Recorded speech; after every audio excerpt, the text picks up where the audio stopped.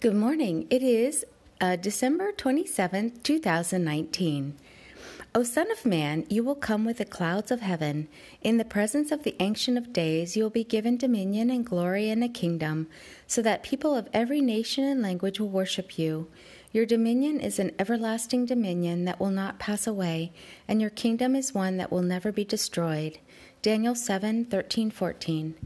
To you, the only God, our Savior, through Jesus Christ our Lord, be glory, majesty, dominion, and authority before all ages, now and forever. Amen.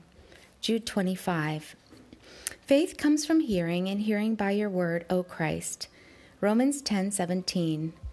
The faith of your chosen people, O God, and the knowledge of the truth that leads to godliness is faith and knowledge resting in the hope of eternal life.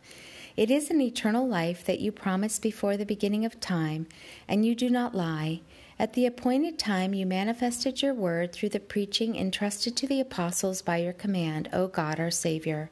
Titus 1:1-3. O God, you are rich in mercy. Because of your great love for me, you made me alive with Christ, even when I was dead in transgressions.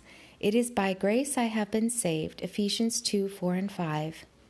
Once I was alienated from you, O God, and was an enemy in my mind because of my evil works. But now you have reconciled me by Christ's fleshly body through death, to present me holy and blameless in your sight and free from reproach. Colossians 1:21-22. I will not set my heart on evil things, or be an idolater, or commit sexual immorality. 1 Corinthians 10:6-8.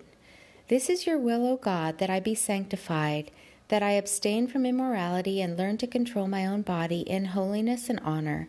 For you did not call me to be impure, but to live a holy life. 1 Thessalonians 4:3-4-7. I will not bring charges against others without cause, when they have done me no harm. Proverbs 3:30. I will not take revenge, but leave room for your wrath, O God, for you have said, vengeance is mine, I will repay. I will not be overcome by evil, but overcome evil with good. Romans 12:19-21. Walk with the King today and be a blessing.